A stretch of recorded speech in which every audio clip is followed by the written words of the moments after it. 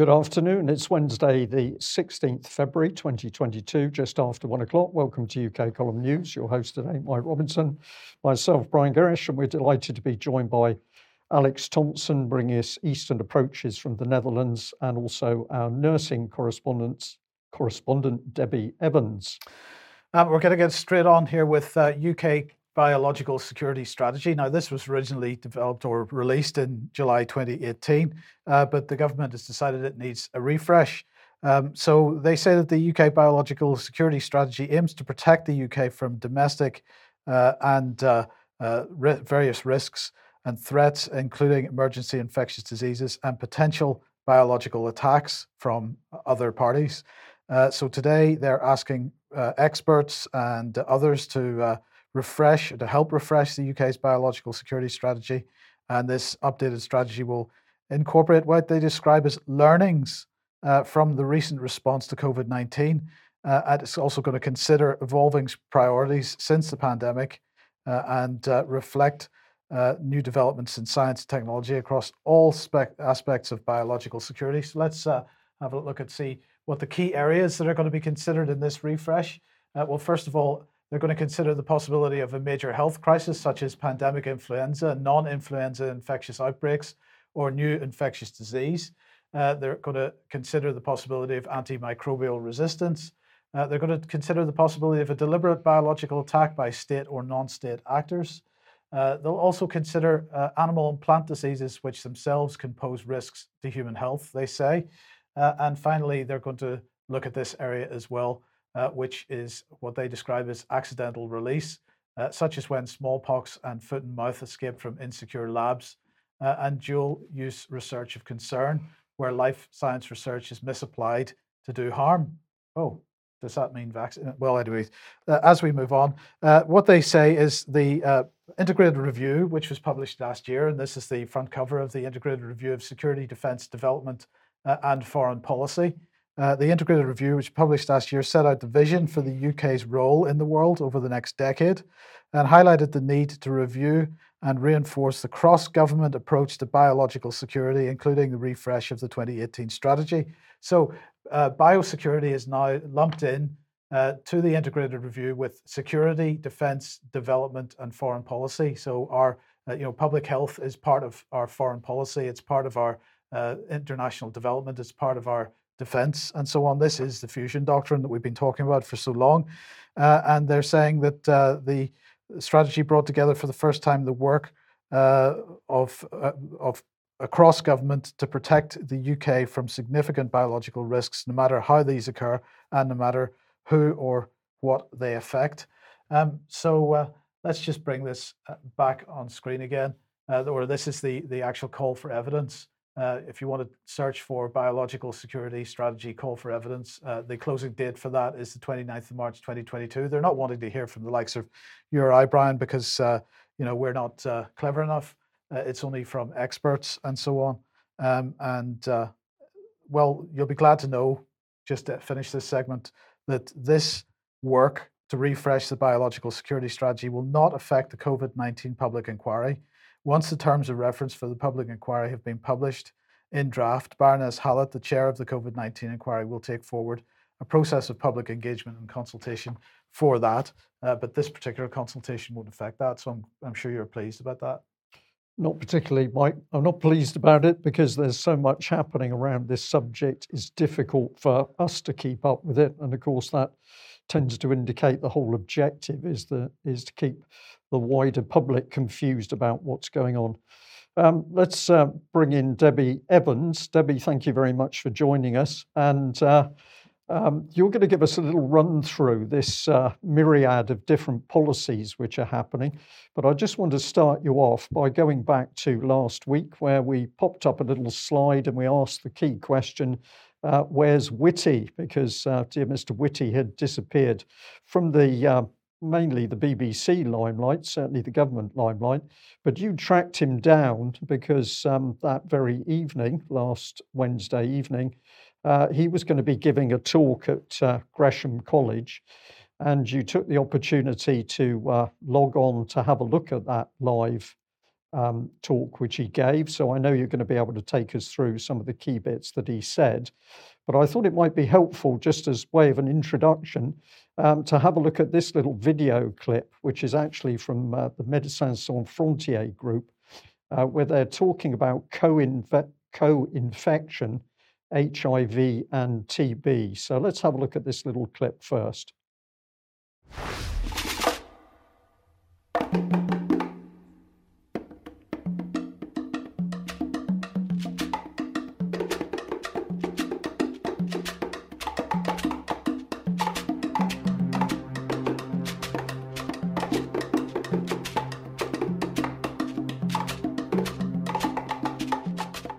There definitely is a link between HIV and TB. We all know studies have shown that HIV infection and HIV is driving the TB epidemic that we're seeing.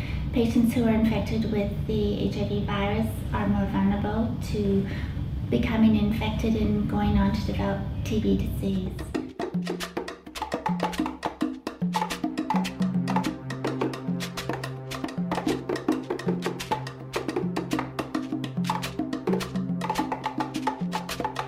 HIV most kills the CD4 counts. It lowers the CD4 counts. Ne? So then it's easy for the TB to attack that person. If the CD4 count is low, it's easy for TB. Not just TB, but it's easy for TB to attack that person if the person is HIV positive. So that was just a little segment out of that informative clip. But the point that I'm making is that we are now deeply entrenched in going back. We're suddenly very concerned about HIV. We're suddenly concerned about tuberculosis. And Chris Whitty, in his talk at Gresham College, was absolutely majoring in on tuberculosis. So you'd selected some slides. I've taken a few of them about what he was talking about. This one here is putting the key fact on screen. Tuberculosis still a leading cause of death worldwide, was common everywhere. In 2020, around 10 million people fell ill with TB and 1.5 million died. Then it's talking about droplets spread by the respiratory route. People can be chronically infected, malnourished, immunosuppressed, most at risk. He went on with emphasizing that it's not just a lung disease, which many people think, because it can affect the heart, the spine, the bones, the kidneys, the glands, the lymph nodes. And then he put up some interesting statistics.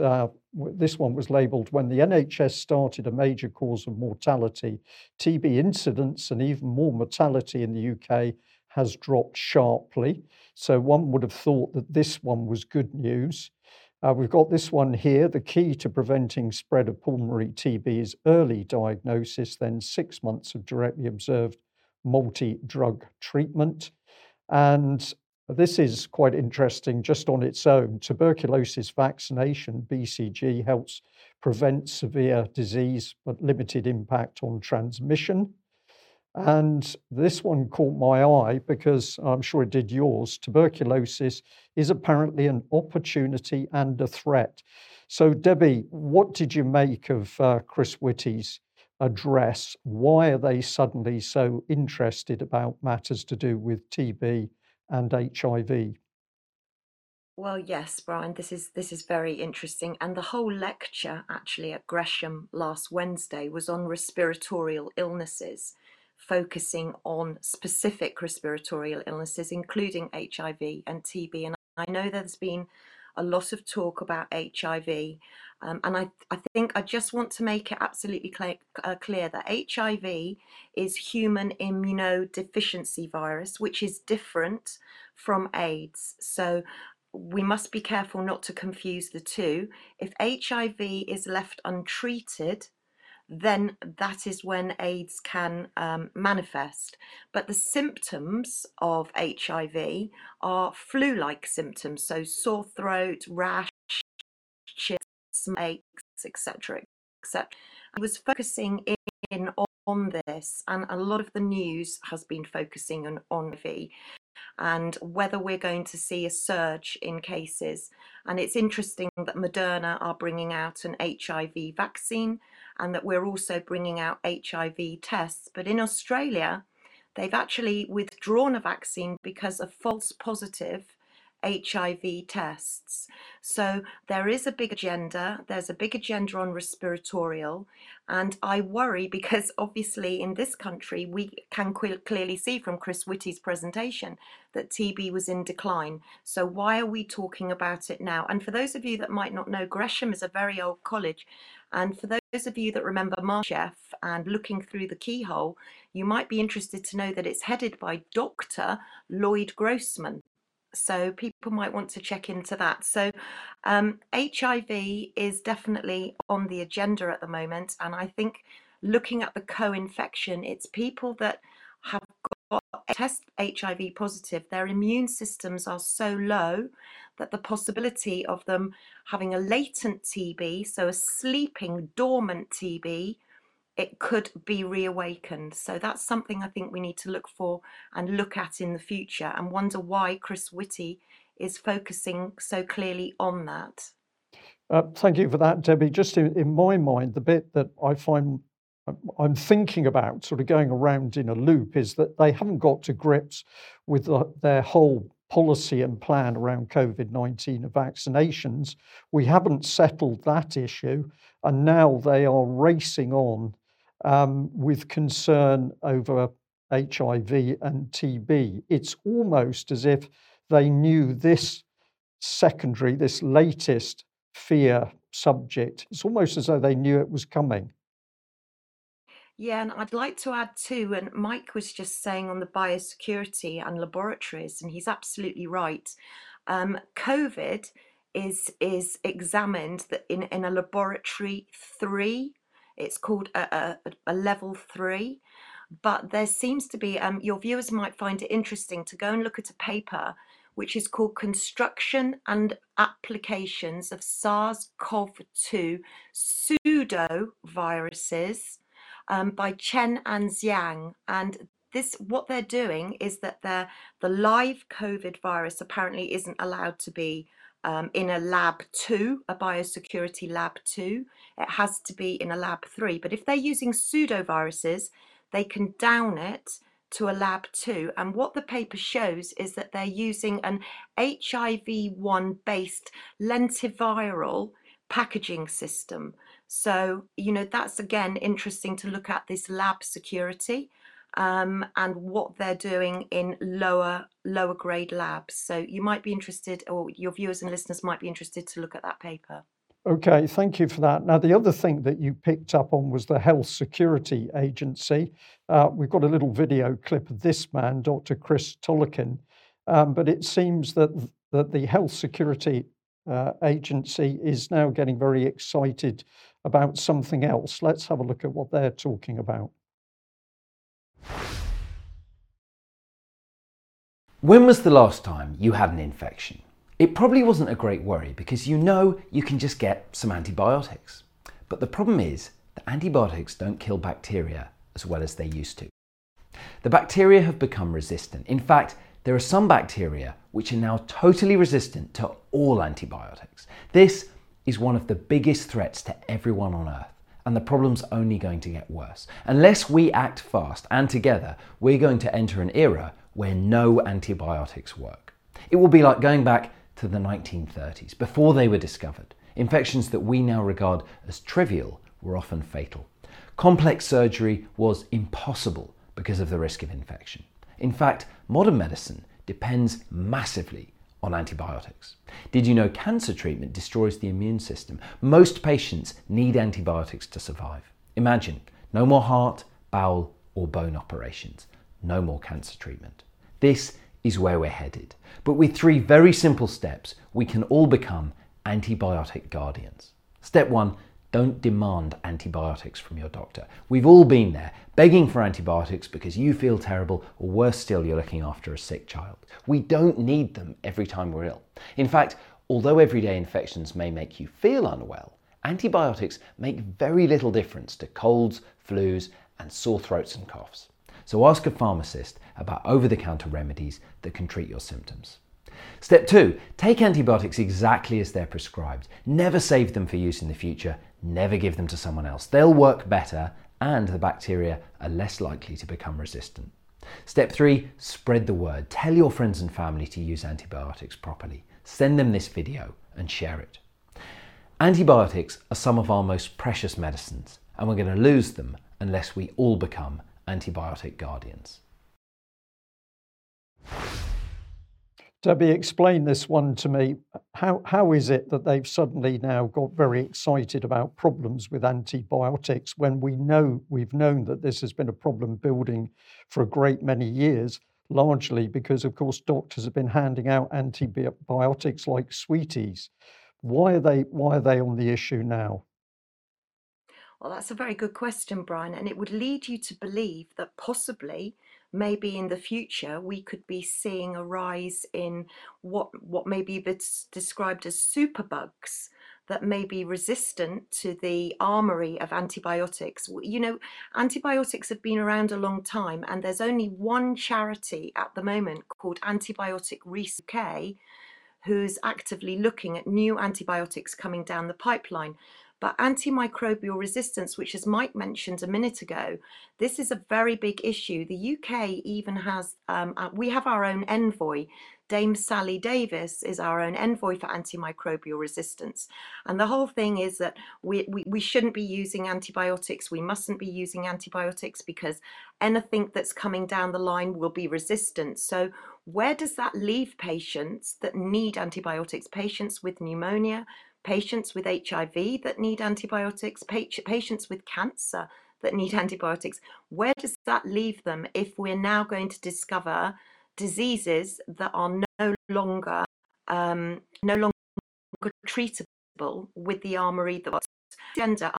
Antimicrobial resistance, a really big agenda for the World Health Organization, for the World Bank, for the World Economic Forum. The UK has got a 5-year and a 20-year plan ahead for antimicrobial resistance. So it leads me to think that we may be seeing some superbugs of which we will have no treatment. So if we've got no antibiotic treatment, what are they going to be using for these sick patients? And if we've got damaged immune systems, of course, this is going to compound the whole thing. Well, here's the lady you mentioned, Professor Dame Sally Davis. Encourage our audience to have a look at these people, who they are, and have a look at their background. Basic biography there. But this is what's interesting, because we mentioned the other day, and we're going to mention it in the news today. The Blavatnik School of Government. So here's Professor Dame Sally Davis. She's also got a foot in the Blavatnik School camp. She's also in with the Clinton Health Access Initiative. So we asked the question: who are these people, and what are they doing? Well, don't forget, Brian, she's former chief medical officer, and she was the person who suggested that the way to deal with Novichok was wet wipes. Indeed, yes, indeed, and they stay in positions of power and continue to pump their advice into the system. So Debbie, you'd picked up very much on Professor Dame Sally Davis and what she was up to. This was another one that you'd picked up on here. So this is 24th of January 2019, but it says HM government contained and controlled the UK's 20-year vision for microbial. Sorry, I'm having trouble with that one. Thank you, Mike. And antimicrobial. Yeah, thank you. And also this one, a collaborative future in our vision for AMR in 2040. The UK is working with partners across all sectors and levels, including professionals and professional bodies, society, private sector, industry, investors, manufacturers, retailers, search community, academia, United Nations, the European Union, multilateral and international organizations and other governments. So this is really a worldwide effort here. And then we've got a statement on resistance today. So we can see, Debbie, that when the government is talking about what's going to happen in UK, it's not really what's going to happen in UK. It's a mere small part of what the global health security policy is? Yeah, absolutely. This is a world agenda. If any of your viewers or listeners pay into a search bar antimicrobial resistance, and then you page in the World Economic Forum, the World Bank, the World Health Organization, the United Nations, this is a world issue. And apparently the World Health Organization say that it's one of the biggest global threats to security, antimicrobial resistance. So this is a big deal and something I think that we need to be looking at very carefully. Okay, thank you for that. Now, I just wanted to remind our viewers that a lot of it, due to your effort, was to get people to have a look at the Medicine and Healthcare Products Regulatory Agency board meetings. We've called this up a couple of days. Let's have a look at their latest viewing figures. Now, originally, only about 60 people were ever viewing these board meetings. We've started to encourage people to go and look at what they're doing and saying themselves. And the numbers have now shot up to 1,900 plus for the January board meeting. So that's got to be good news. But something else has happened, which we thought was very surprising. Suddenly, the MHRA has got technical difficulties. And this is an email sent in to us by Grace. And she says, well, they had technical difficulties in their board meeting and I was kicked out, unable to ask my questions. That's a remarkable coincidence, Mike, isn't it? So if we have a look at the screenshot, which is on the left of your screen, we can see what the MHRA had to say. They said that unfortunately we're experiencing some technical difficulties with the live streaming this morning, which we were unable to resolve. However, the meeting is being recorded and a link to the recording will be sent out once it's available to view. If you've pre-submitted any questions, these will be addressed by the board and we will make these available to you. We will now remove you from the meeting. Apologies from any inconvenience. So the MHRA, with its millions of high-tech AI stuff, can't run a Zoom meeting so the public can see the board meetings. But Debbie, lastly here, you've taken them on because you've exchanged emails with the MHRA, and you're pointing out that basically they can investigate the drug doxycycline, but they can't investigate matters to do with vaccine adverse reactions. Just very quickly, tell us what that exchange was about. Well, I mean, I was very concerned that the MHRA board meeting had been interrupted, and I wanted a reason for that. But I also, you featured last week the doxycycline. One person had died from presumably doxycycline, as they were quoting, and the MHRA and the Commission of Human Medicines have decided to do a full investigation. Now, what's interesting about doxycycline is this is a belts and braces antibiotic that's been around for a very, very long time. It's very well tested and used by a lot of people. So if the MHRA and the Commission for Human Medicines are going to conduct a full investigation for one death, my question to them was, when are you going to start an investigation? For I believe the latest figures for deaths on the serious adverse reactions on the yellow card is 2010 now. So my question is when are they going to launch an investigation into those 2010 and climbing deaths? And I hope to get an answer fairly soon. I did write to June Rain's email address, which is available online. Okay, Debbie, thank you very much for that. Okay, where does that take us then? I think we're into vaccine. We're into vaccine damage. And here is, well, many emails this morning about this. In fact, here's a job advertisement from the Indeed website. It was on other websites as well, asking for caseworkers. And what does it say? It says an opportunity has arisen for multiple caseworker positions or posts within the vaccine damage payment team as part of our primary care service directorate. The vaccine damage scheme team works on behalf of the Department of Health and Social Care to process claims for a one-off payment to people who have suffered a severe disablement due to direct effects from a qualifying vaccination. These roles, on occasions, they go on to say, will also support work within the provider assurance team who undertake contract and performance management activities to support NHS primary care providers and commissioners. And then it goes on to say, due to the nature of work streams, there's an expectation of handling sensitive and emotional beneficiary inquiries received through a variety of media methods. And the first thing that struck me was that, bearing in mind the sensitivity of this, and in fact the need to deal with people in a particular way, I would have thought that the types of people they needed for caseworker for these roles would have been relatively qualified, but the salary is appallingly low, Brian. So that's a call center wage. Well, exactly. So £22,500 to £25,000. But look, I just wanted to mention what the government says about the vaccine damage payment and what the NHS says about it. So here's the page from the government website on vaccine damage payment. It says, if you're severely disabled as a result of a vaccination against certain diseases, you could get a one-off tax-free payment of £120,000. This is called a vaccine damage payment. You can also apply for this payment on behalf of someone who has died after becoming severely disabled because of certain vaccinations. You need to be managing their estate to apply. And then if we look at what the NHS says, they say to make a claim, you can download the form. But here's the key part here. What is the vaccine damage payment scheme? They say the vaccine damage payment scheme is not a compensation scheme. It does not prejudice the right of a disabled person to pursue a claim for damages through the courts.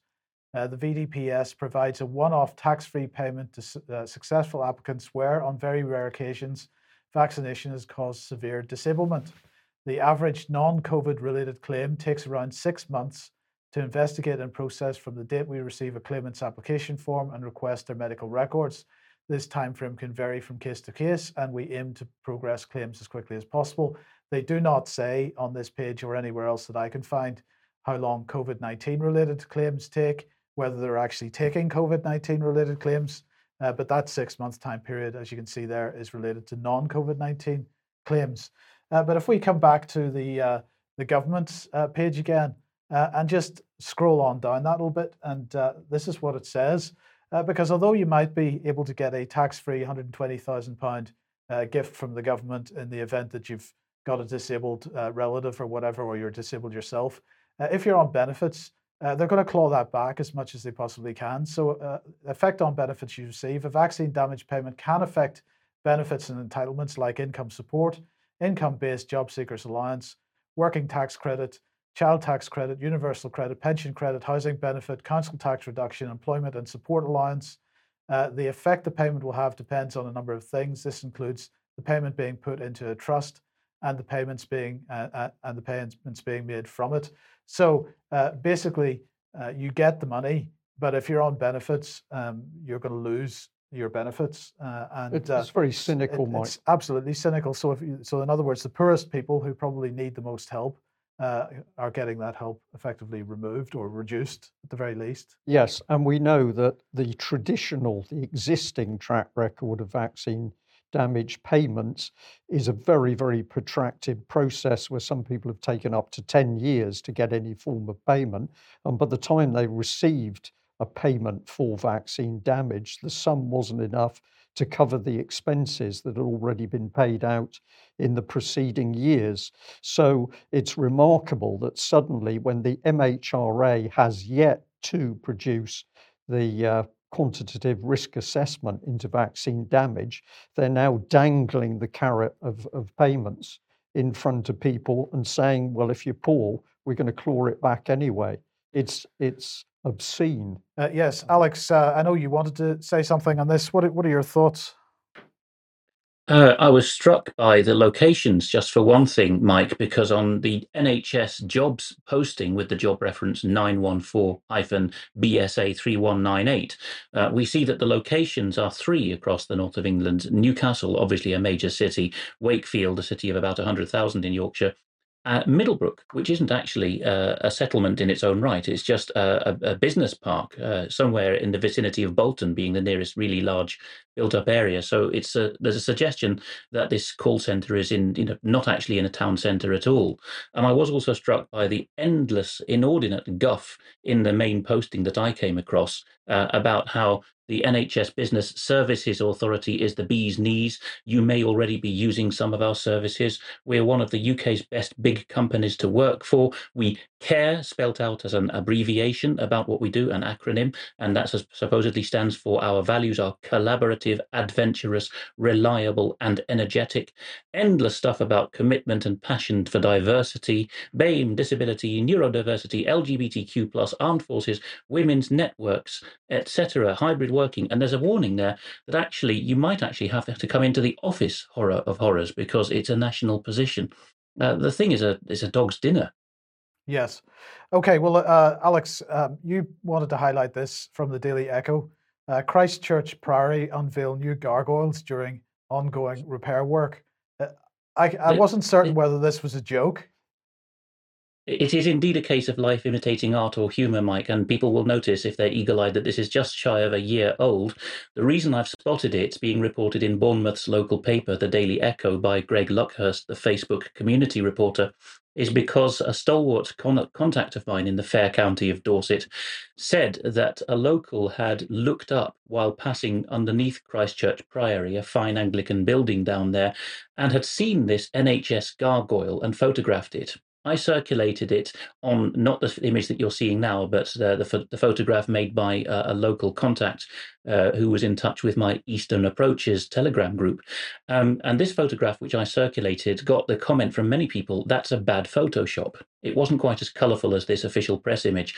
But the official press image here has a deep blue background in these two engravings. The one on the left is really what struck me more, because that's the royal insignia, Elizabeth II Regina.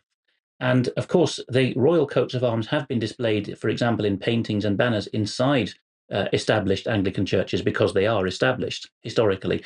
But to put a gargoyle type, well, in this case, a stonemasonry on the outside, in much the same way that a barracks or a post office would display the royal insignia as you walk in, proclaims ownership to me. So that's even worse than making a gargoyle out of a masked up NHS nurse, quite apart from the question of whether you can call something that's a carved stone object on a nationally established church building an object of worship. Does that mean that the Crown and the NHS are the idols that are worshipped in this place? In the very general sense, it just reinforces to me that a major analytical thing to get sorted is the hierarchy of which mind space institutions are the top ones. And I'm increasingly seeing that the Church of England is fairly low down the pecking order, the Crown above it, and the financial institutions, the city, as I said in my testimony to Rainer Fulmich the other day, seem to be the ones right on top, 2 levels above the Church of England. Yes. Okay. Well, let's move on to this then. And well, the government has announced a whole lot of money for fighting zoonotic disease. So let's put the caption on this. So fighting zoonotic disease. What is zoonotic disease? Well, anything which might cross the boundary between animals and humans. So what is the government saying? The UK's fight against zoonotic diseases, including avian flu and bovine tuberculosis, is receiving a major boost today with the allocation of £200 million for a programme of investment into world-leading research facilities. So this money is going to be spent on a revamp of the Animal and Plant Health Agency scientific laboratories at Weybridge. Now, they describe Weybridge as renowned for its specialist research and laboratory facilities, and they say that its animal health and science disease control capabilities with a focus on eradicating high-risk animal diseases is, it's world renowned, is what they're claiming. And I'm going to ask, is it? Because of course it was that institution in Weybridge which was responsible for the slaughtered on suspicion policy, along with Neil Ferguson of COVID-19 modelling claim, because it was his models that were used to justify the slaughtered on suspicion policy. So if you haven't seen this documentary that we produced a number of years ago now called Insight, Slaughtered on Suspicion, then do watch it. But I do stress that it's difficult watching because the 2001 foot and mouth crisis was another despicable act by the British government. But it was the Weybridge team that ran that policy. So anyway, coming back to this, they are currently tasked, of course, with dealing with the largest avian influenza outbreak on record in the UK. This outbreak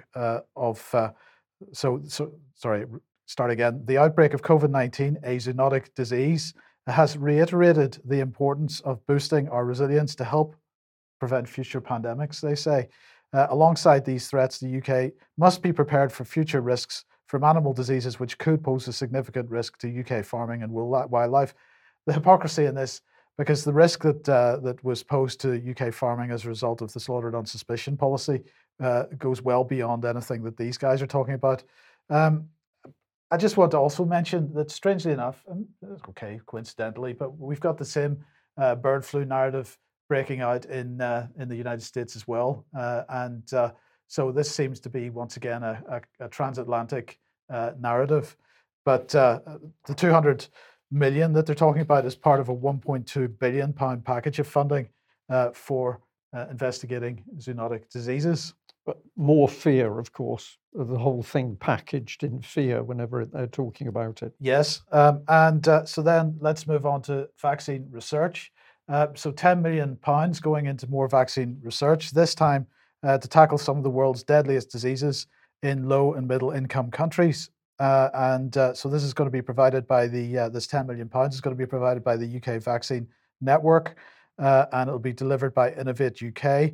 It's been awarded to 22 research projects, and it's looking into things like Ebola, Lassa fever, Zika virus, Crimean Congo hemorrhagic fever, and so on.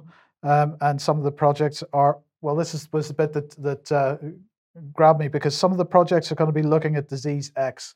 And we've been hearing more and more about disease X in the last couple of months, because this is the apparently imaginary future pandemic, which is coming down the track, which is going to kill us all unless we spend lots and lots of money developing health passports and health security infrastructure and intelligence gathering, bulk data gathering, and so on. So what Sajid Javid have to say about this? He was very excited. COVID-19 has shown us firsthand just how important it is that we work together to keep everyone across the world safe. But strangely enough, Brian, he was also talking about opportunities from COVID-19.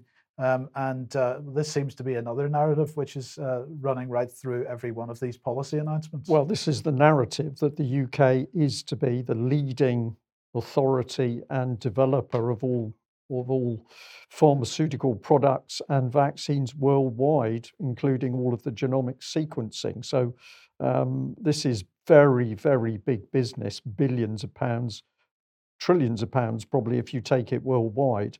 They're not talking about the commerce side of this. They're only talking about health security as if this was something to protect the population, which it doesn't appear to be. Indeed.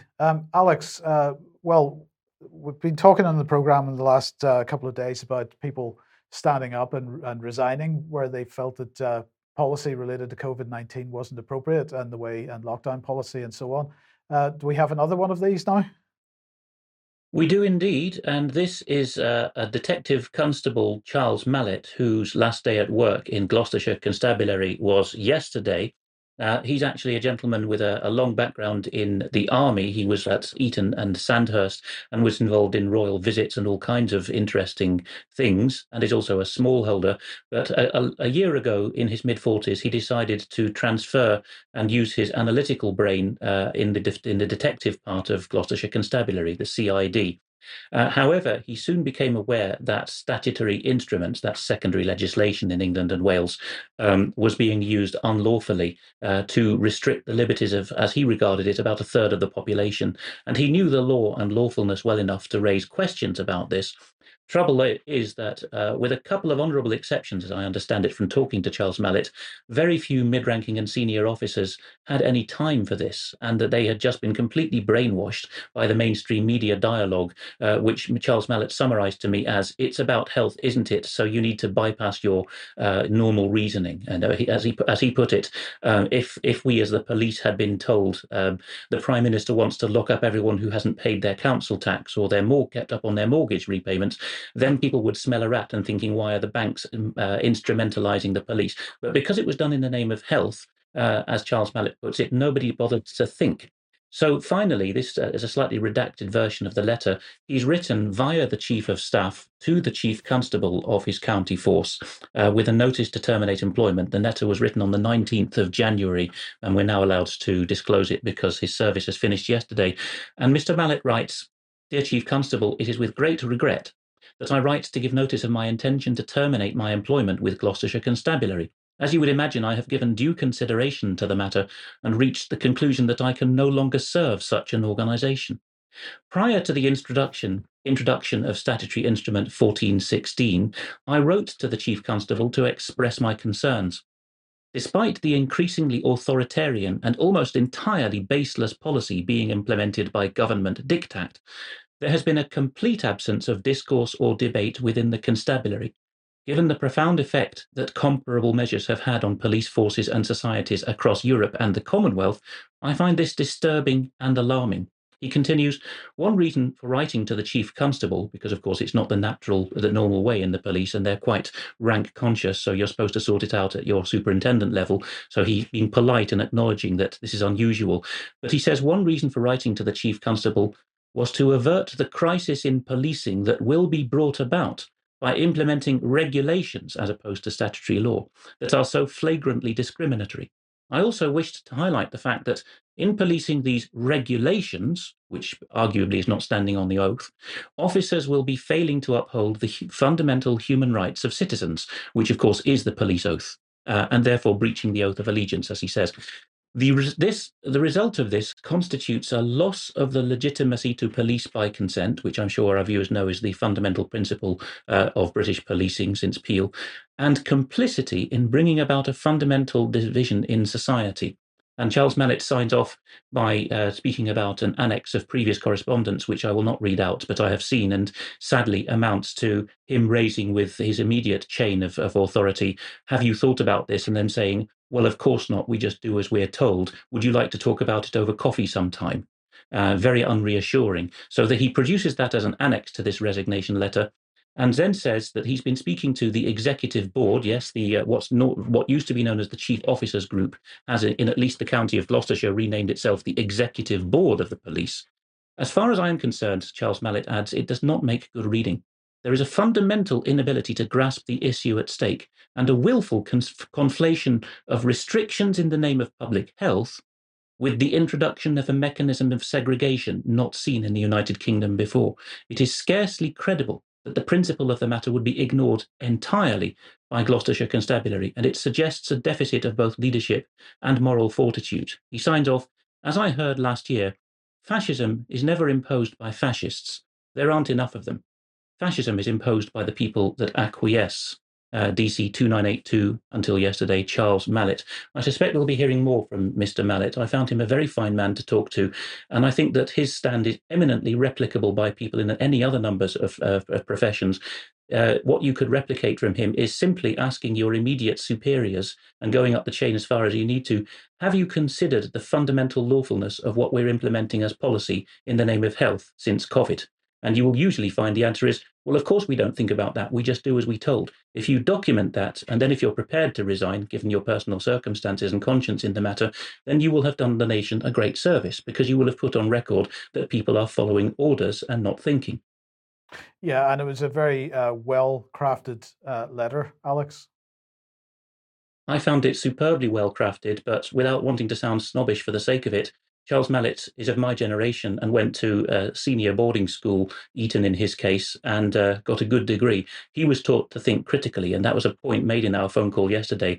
People under our age who've got the talent to do that haven't ever been taught to write this way, and those above our age and senior to our rank who've been in any kind of service to the nation used to be able to speak and think like this, but they've now had it drummed out of them. Yes. Now, Alex, you've got here from Remnant MD, International Grand Jury, Day 2, Historical Background, Part 1. Just before you talk about this, just for anybody that doesn't know what Fulmich is doing with this, just give us a quick 2-second introduction to what the Grand Jury is about.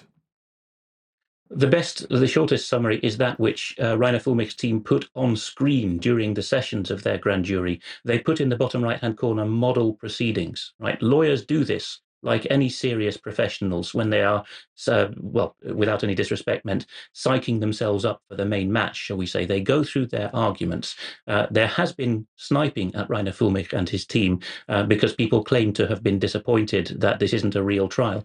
Fulmich and the others involved made every effort to take this to a national or international court of actual standing. They're all too corrupt.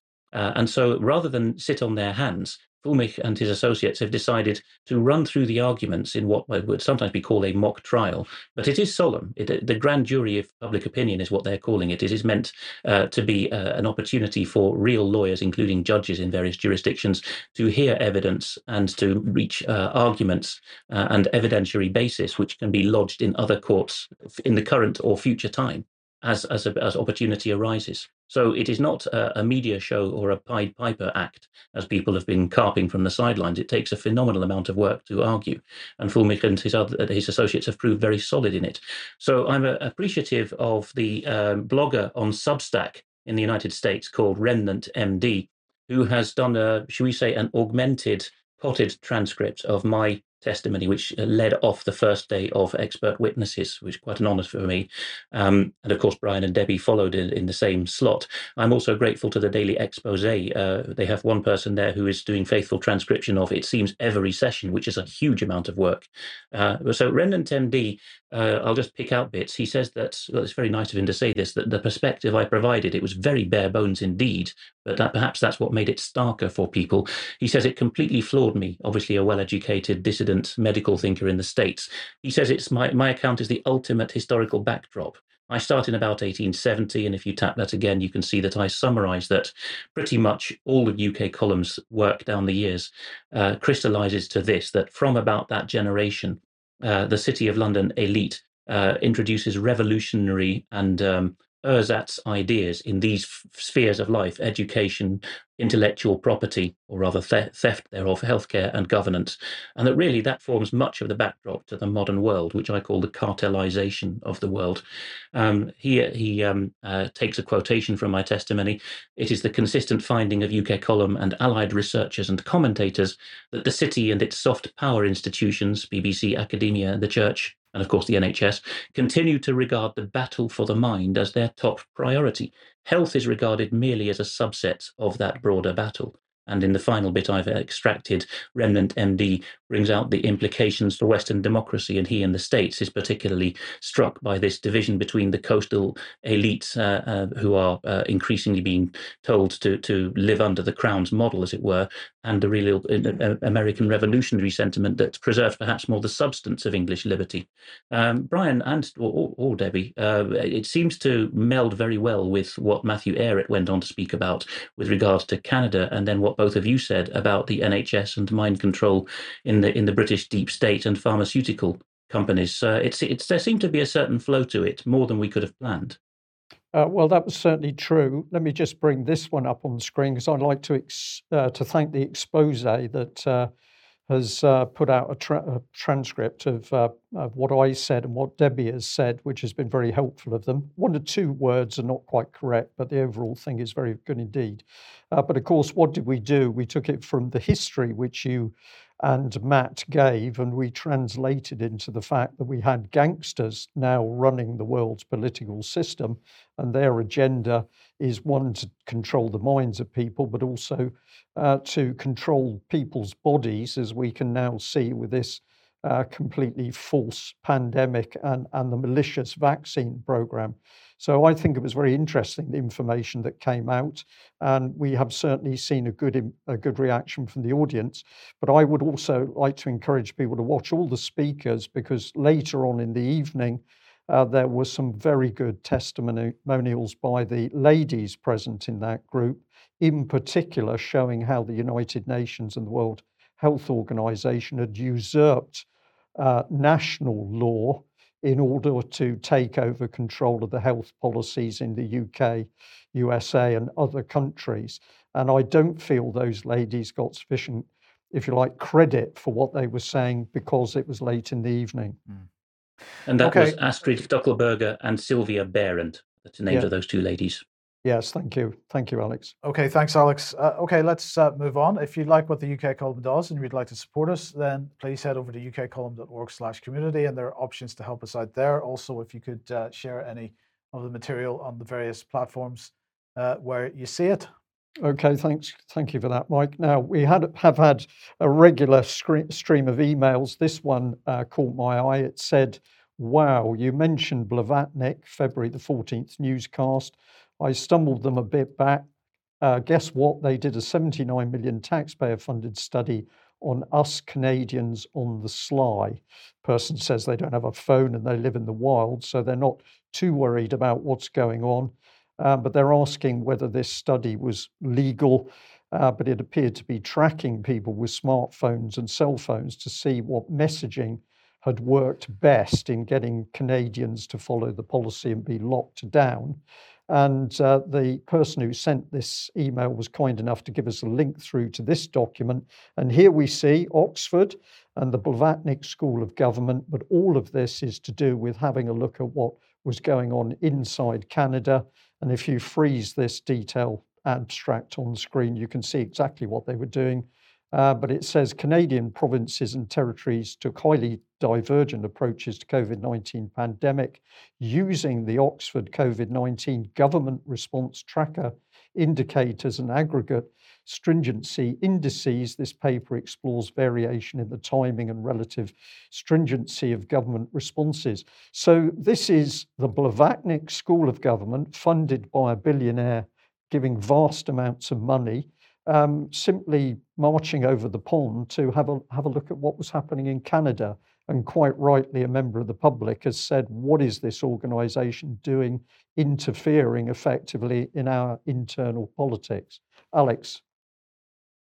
It is a very succinct illustration of what you and I and Matt Airett and Debbie were pleading in the first half of the grand jury day 2 on Saturday evening, which is that the Crown regards Canada, Australia and New Zealand in particular as its laboratories through the Privy Council model. And the Blavatnik model is very much at the forefront of that, because they are led by their inaugural professor, or inaugural head, Professor Ngaire Woods, who is a name that might not be familiar to many, this New Zealand lady who's moved to the Blavatnik School of Government at Oxford.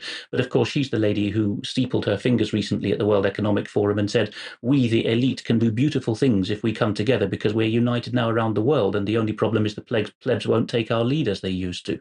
So, a school of government, another that comes to mind is the Kennedy School of Government at Harvard.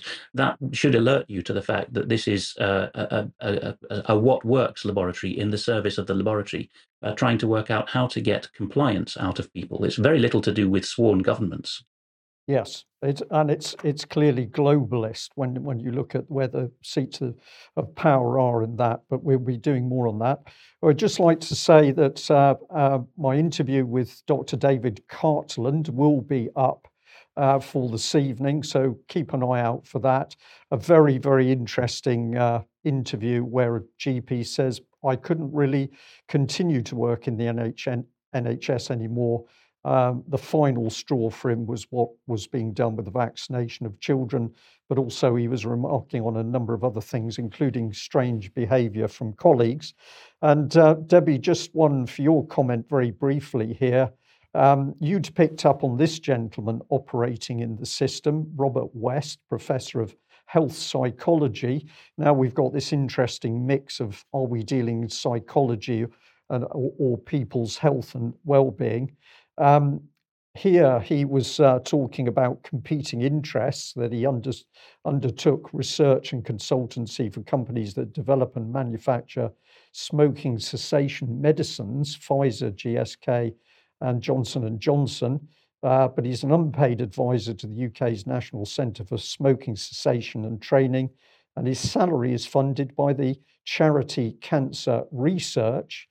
Before I get you to comment, you were particularly interested on this, which you'd found in his blog, I think that's right, which was about a plan for destroying the NHS.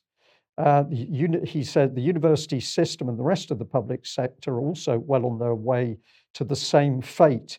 Just very, very quickly, because we are getting a little bit tight for time, Debbie, what have you seen with this gentleman and why are you concerned?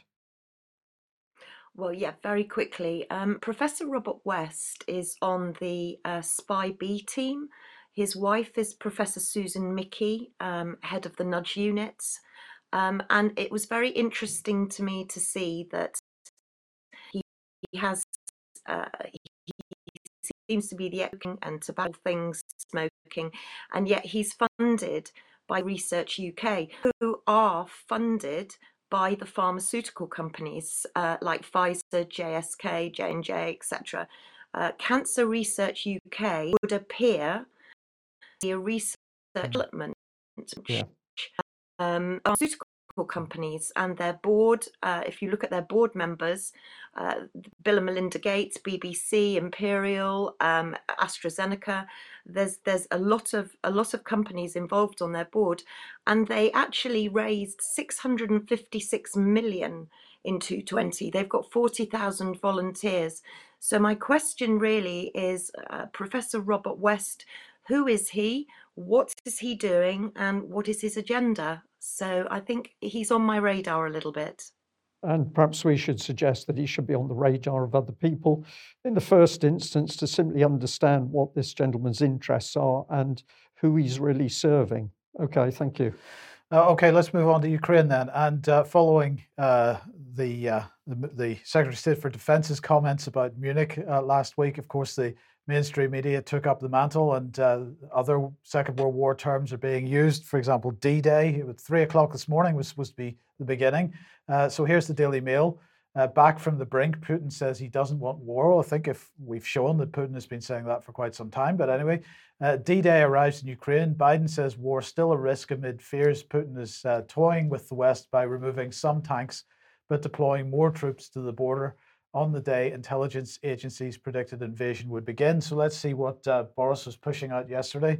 The update on Ukraine. The Prime Minister has given an update on the situation in Ukraine. There are signs of a diplomatic opening, but intelligence is not encouraging, certainly in Boris's case. The UK has a tough package of sanctions ready if Russia chooses war. So it's going to be a choice that Russia makes. And the UK government maintained diplomacy and de-escalation is the only way forward. So that was the summary, but let's just listen to what Boris said. We've got a little bit of video of him here.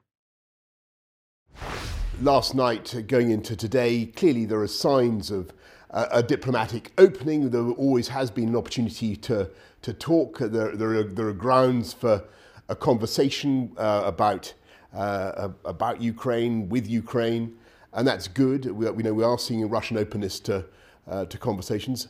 On the other hand, the intelligence that we're seeing today is still not encouraging. We've got Russian field hospitals being constructed near the border with Ukraine in Belarus for only can be construed as a preparation for an invasion. You've got more battalion tactical groups actually being brought closer to the border with Ukraine, according to the intelligence that we're seeing. So mixed signals, I think, at the moment. And all the more reason, therefore, for us to remain very tough and very united, and particularly on the economic sanctions. And there, what we're doing, as you know, the UK has been out in the lead for a while. What we're doing is targeting particular Russian banks, Russian companies, and making sure that we take steps, or take even more steps, to unpeel the facade of Russian property holdings, whether in this city or elsewhere, whether in London or elsewhere, unpeel the facade of Russian ownership of companies, and also take steps to stop Russian companies from raising capital on London financial markets. Now that is a very, very tough package of sanctions. It's ready to go if Russia is so rash, so reckless as to invade Ukraine.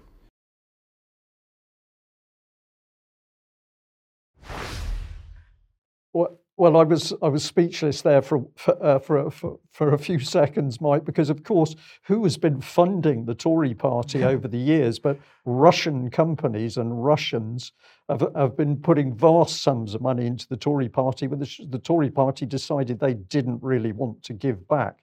So, what is he talking about here? We've got Russians in Russia. We've got Russian oligarchs operating in UK, who were invited in and coveted by our political parties. They loved it when the money was being given to the Conservative Party.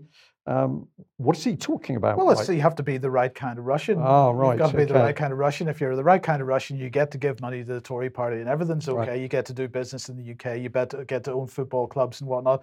But if you're the wrong kind of Russian, you get sanctions. And of course, Putin kicked out many of the wrong kind of Russians because they were into all sorts of corruption and criminal activity. But when it appears that some of them may have come to the UK, this is not a problem for the Conservative Party. Hypocrisy is a word, but it's not really suitable. It's not sufficient to describe what is coming out of Boris's mouth. Indeed. And the other problem coming out of his mouth, Alex, was the fact that he was relying on intelligence. Well, we've relied on intelligence before when we've got ourselves into conflicts, and that intelligence hasn't necessarily been accurate or can we say that the intelligence has been manipulated? And so I just was interested in your thoughts on that. Sorry, you're muted.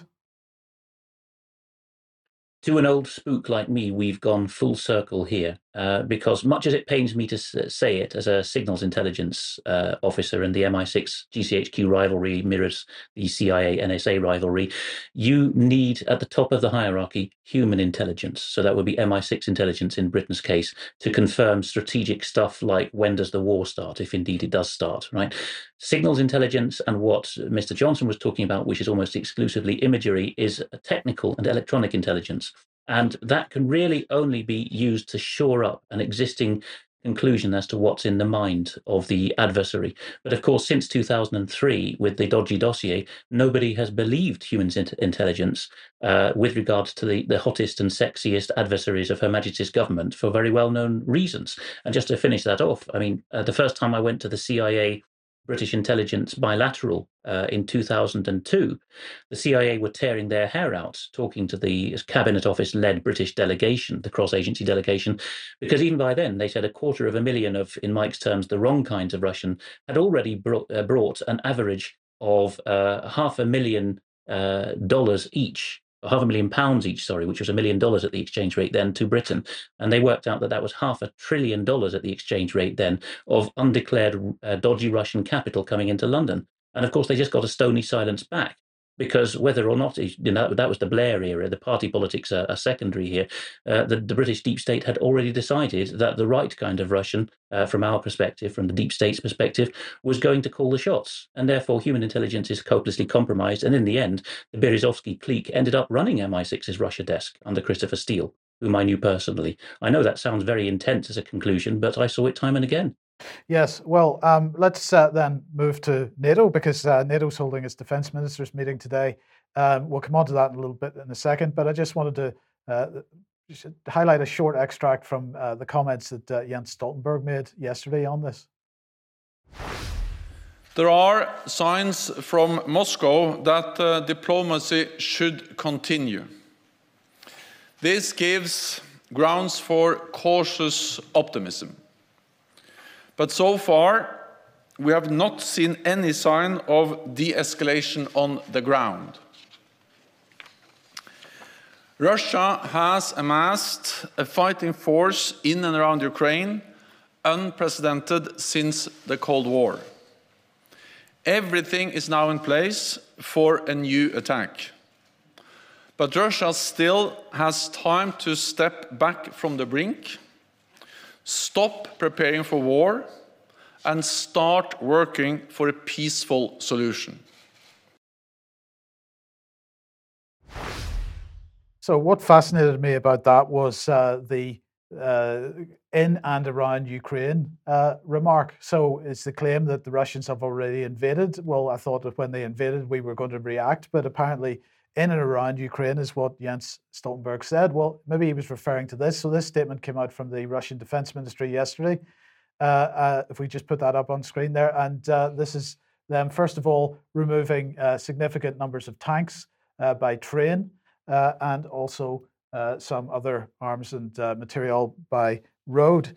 And so the Russian Defense Ministry said that the units of the Southern Military District, which have completed their participation in tactical exercises at the training grounds in Crimea, and on the Crimean Peninsula and are marching to their permanent deployment points by rail. This is the Russians' translation, so the words aren't quite right. But anyway, the personnel of the unit loaded armored vehicles onto the Caterpillar tracks, tanks, infantry fighting vehicles, and self-propelled artillery mounts onto railway platforms or loading stations. Military equipment and servicemen will be delivered by military trains to the points of permanent deployment by military units. So I presume that's what they're talking about. But of course, the thing is that this issue of Russian deployment or Russian exercises taking place in Crimea has been going on for quite a long time. Euronews was reporting this around a year ago. There were exercises going on in Crimea involving Russian troops at that time. So I'm not really clear what Jens Stoltenberg was getting on to with the sort of in and around comment. And we have to remember that if it is a suggestion that the Russians effectively invaded Crimea by holding an exercise in Crimea, we have to remember, Alex, that the referendum seems to be something that they continue to want to ignore. Yes, I mean, like so many of the former Soviet territories, autonomous republics within Soviet republics, the status of these is not clear-cut in international law. With Ukraine, Georgia, and others, the British and American position since deciding to take against Putin has been, we declare our support for the territorial integrity and sovereignty of these countries. But there were autonomous republics with constitutions and national wills within the national republics, the 14 non-Russian Soviet republics. So this is absolutely not as done and dusted as people think. And Putin did warn the Munich Security Conference before the West recognized Kosovo that it would trigger the analogous grey zone in the east, that the likes of Abkhazia, and he didn't mention it, but Crimea, would therefore have an equivalent position in international law to declare their own sovereignty. Yes. So then the question is, this diplomatic momentum that suddenly appeared, because we were hearing all kinds of stories about D-Day and this morning at 3 a.m. being the time that we were going to move forward. But at the same time, as we've been reporting over the last couple of weeks, there's been this diplomacy effort going on from the Europeans. And so here is Mr. Olaf Scholz, who of course is the new boss of Germany. Well, he was in Moscow yesterday, as they're socially distanced as usual there. I think they're making fun of the comments about recent about big tables and so on that we saw recently. But Olaf Scholz meeting Putin and Scholz saying basically this is a good starting point, the discussions that they were having, given the difficult challenges we faced during our talks. President Putin told me about his consultation with Russia's foreign and defense ministers. He spoke about this. I agree. Diplomatic opportunities have not yet been exhausted. Now it's necessary to work with dedication and courage and peacefully resolve the crisis. So perhaps this German intervention following the French intervention last week has managed to pull the whole thing back a little bit. But as I mentioned a second ago, NATO is committed to finding a political solution to the crisis, but it will not compromise on its core principles because the defense ministers' meeting is going on as we speak. So again, they're sort of hinting at their ballot box and the bomb approach to this. But we'll be glad to know that no matter what's going on with respect to NATO, Britain's bilateral efforts continue apace, Alex. And I thought this one was very interesting. This was the Lithuanian Ministry of Defense tweeting this out.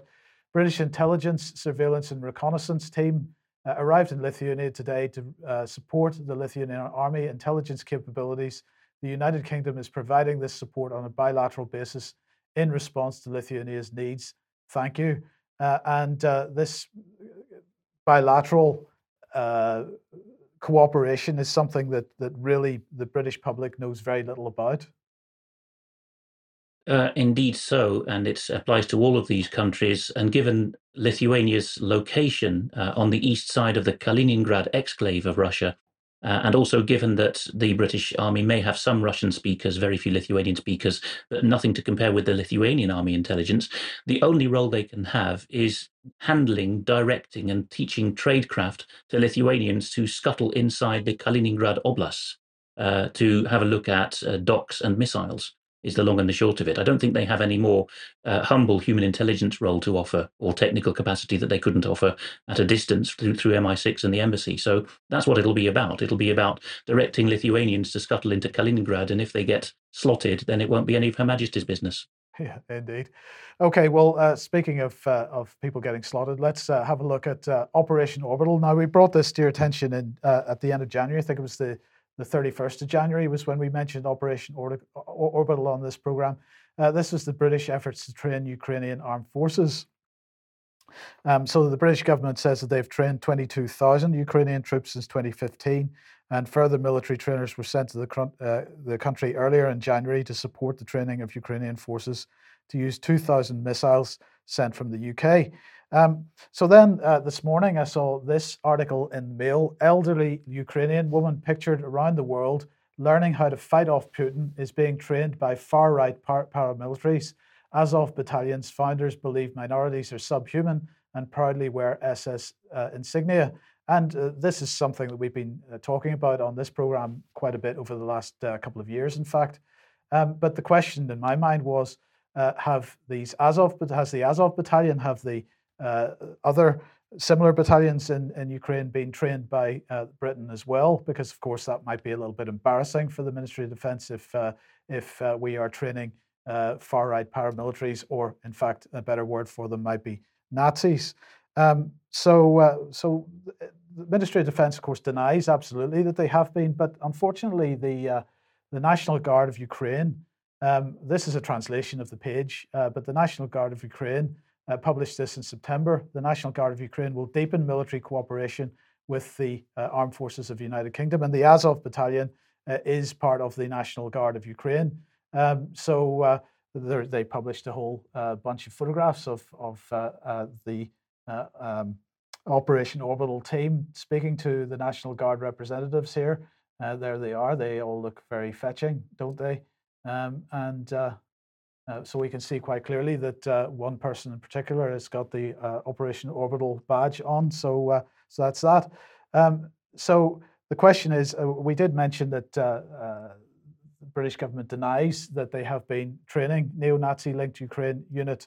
That denial, well, we may have some skepticism about it, but I just want to mention that this particular story broke in Declassified UK.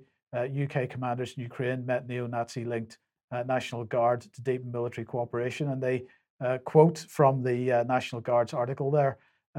Currently, we're considering the issue of training with the services of the National Guard of Ukraine. This is from Lieutenant Colonel Andy Cox from Operation Orbital. So we're considering training with the services of the National Guard on the conduct of defence operations and the work of staff officers. We will start this work with the inclusion of NMU representatives in the training activities that are already being conducted by British instructors in some units of the armed forces of Ukraine.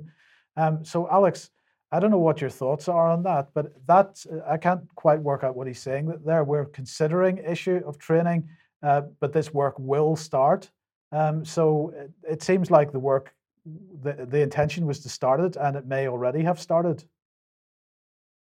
I think that's a deliberate double entendre, because considering could mean debating or working out what to do, but more commonly, and perhaps the intent behind how we're to interpret it, would be that the Lieutenant Colonel is suggesting we might go ahead and do it, but as you've pointed out, they already are. So no, it's well known to anyone who partners with Eastern European countries that parties and oligarch movements have their private armies, not often just uniformed and kitted out straight out of a private base, but more often you get men who are poor and desperate and ideologically on side to swear loyalty to you, the oligarch or the party, while they are in service with some national military service branch.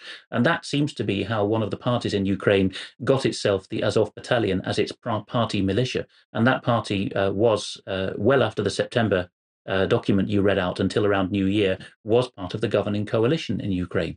So there would be neither de facto nor de jure would there be a way for the British to insist on the Ukrainians weeding out Azov Battalion men from the training that they were providing. These men are thoroughly integrated. And it's not just Britain either. So let's put this Declassified UK article back on screen again. Another quote, this time from Colonel Serley Maltsev, who's the head of the Department of International Cooperation in the Ukrainian National Guard. And he said for several years in a row, the National Guard of Ukraine has been actively cooperating with the Canadian Armed Forces in the framework of Operation UNIFER in various areas of training. The cooperation made by the Canadian military to building the capacity of the Guards is difficult to overestimate. Our joint achievements with our Canadian counterparts can serve as an example of the future cooperation of the NMU and Operation Orbital. So, Alex, that seems like a clear admission by the Ukrainians that Canada has been providing quite a lot of support to what are effectively is a Nazi group. Nor should it come as any surprise, because the awful woman who's now Deputy Prime Minister under Trudeau in Canada, previously Minister of External Affairs and running trade policy, Chrystia Freeland, has frankly admitted that she, because of her Ukrainian grandfather, regards herself as a pusher of Ukrainian nationalism who's taking advantage of her Canadian cabinet posts to do so. And she's just one of many. Latvia and Ukraine, to name the two main examples, had very large diasporas that went to Canada and that have agitated very hard for Western Ukraine in particular to break off. And certainly, first of all, from the Soviet Union, and then later to steer policy in Ukraine, to nationalize or to make extreme the policy pursued by the whole of Ukraine toward its Russian-speaking minorities. So that shouldn't surprise us at all. And just to end this then, Canada apparently has now decided that it has to provide lethal weapons to Ukraine, including machine guns, pistols, carbines, ammunition, in light of the seriousness of the situation and following conversations with our Ukrainian partners. Trudeau said, I have approved the provision of 7.8 million Canadian dollars worth of lethal equipment and ammunition. The intent of this support from Canada and other partners is to deter further Russian aggression. So there you go, Canada well in on it as well. But Alex, you have an email from a viewer on this, in the issue of Ukraine and Russia. Yes, and thanks to viewers' donations, we have the staffing now to make sure that more of these emails get through to me than the ones that I get on my own account. This was sent through to UK Column generally. The viewer observes very aptly, whilst researching around the issues around the current tensions between Ukraine and Russia, I learned that Ukraine had its national and Western-based debt, viewers who aren't familiar with this should think about the EBRD and such institutions, cut by 20% in 2015-2016 after the first 2014 conflict in Ukraine. Well, actually, that was about the third or fourth colour revolution, but it's the main one, so 2014 is the baseline. Russia, says the viewer, is owed £2 billion by Ukraine. This was due for repayment in 2019. And the Ukraine publicly has refused to pay unless Russia accepts the same 20% reduction in its payment. There's echoes of the 2006 gas crisis here. I wonder, says the viewer, if a Western conditionality of Ukraine NATO membership was placed as a contractual condition for the original 20% reduction in the Ukraine debt. And there's a bit more people can read on screen that's frozen, but we're short for time. That is a key insight. And people can scoff at that. They might say, well, what does NATO have to do with bank loans? But our view is correctly pointing out that if this dirty deal has been done, it will have been done at the level of instruments, financial instruments between governments. NATO membership is a liability, a risk there that the Ukrainian government would have to bear. Whether it could wangle it or not. So it's not going to show up in formal defence diplomacy. I certainly wouldn't exclude it. It seems to be a large part of what was done in the run-up to the 2008 Georgia war on a more modest scale as well. So well done, viewer. Yes, indeed. Okay, Alex, we are out of time, unfortunately. So let's just run through the final slides that you had for us here. From Charles Main, a tweet, first of all. Yes, I like this riposte because somebody, Tim Grogan, who I think is not particularly a public figure, is puffing up the modern understanding of the democracy, the one that the Cabinet Office is pushing increasingly agitatedly. And Tim Grogan says, somewhat naively, what makes democracy resilient, a nice globalist buzzword there, is that the people are able to pick up the causes they believe in. Notice this is participatory agitation democracy. Argue safely with their opponents, feel safe as the modern discourse. And ultimately, decisions are left to the collective will of the people. Well, the Dissident's Guide to the Constitution has pointed out that that's a nonsense concept. It's far from perfect, says Mr. Grogan, but it's the best we've come up with so far. So shades of Churchill saying all the other systems are even worse. Charles's response is, hello. In the democracy I live in, I haven't checked, it presumably is one of the Anglo-Saxon ones, it is very unsafe to argue with my opponents. I live a double life to protect myself from their revenge. Decisions do not include the will of people like me. Democracy ruthlessly suppresses the will of collectives that challenge the ruling class. This is all as predicted by Lord Denning in the concept of the dictatorship of the tyranny of the majority. And we've seen successive waves of this now in the name of democracy. 49% of the population, if not more, if you massage the figures, can be terrorized and tyrannized in the name of democracy. And the final slide from me is another one of these wonderful cartoons by Bob Moran. And it's Justin Trudeau dressed up as a Mussolini figure. So on his belt, he has the slogan, "Build Back Better," with the sixes instead of Bs. He's got a cap badge of the World Economic Forum. There's so much detail on there. On his sash is a muzzled citizen. There's a pentagram on his medallion. There's an upside-down maple leaf as one of his medals. There's a lateral flow test and a QR code as one of his medals. There's a sexual ambiguity symbol as the sort of central piece of bling. His braid is fashioned into two sharp syringes. His epaulets are oversized, and underneath one of them is a "No Truckers" emblem, or prohibition sign. A masterful cartoon there, I think, by Bob Moran. Absolutely brilliant. Okay. Masterfully accurate, I think. Yes. Well, I'd just like to help the ending of today's news by saying that I did a little bit of research while we were just finishing there. And of course, if you have a little look, just do a little bit of research on Russian money coming into the Conservative Party. And we're not talking small amounts. We're talking £25,000 coming into individual MPs. We're talking about donations of 450,000. We're dealing with total donations of 1.2 million. That's even before you get started. So Boris Johnson squirming there and full of bluster and words, because it would seem that the Russians are actually remarkably good, or one set of Russians are remarkably good at funding the Tory party. Indeed. Okay. Yeah, I was just going to say we'll be back in a few minutes for some extra on the main stream. Indeed. That's it for today. So we're going to say to Alex and Debbie Evans, thank you very much for joining us.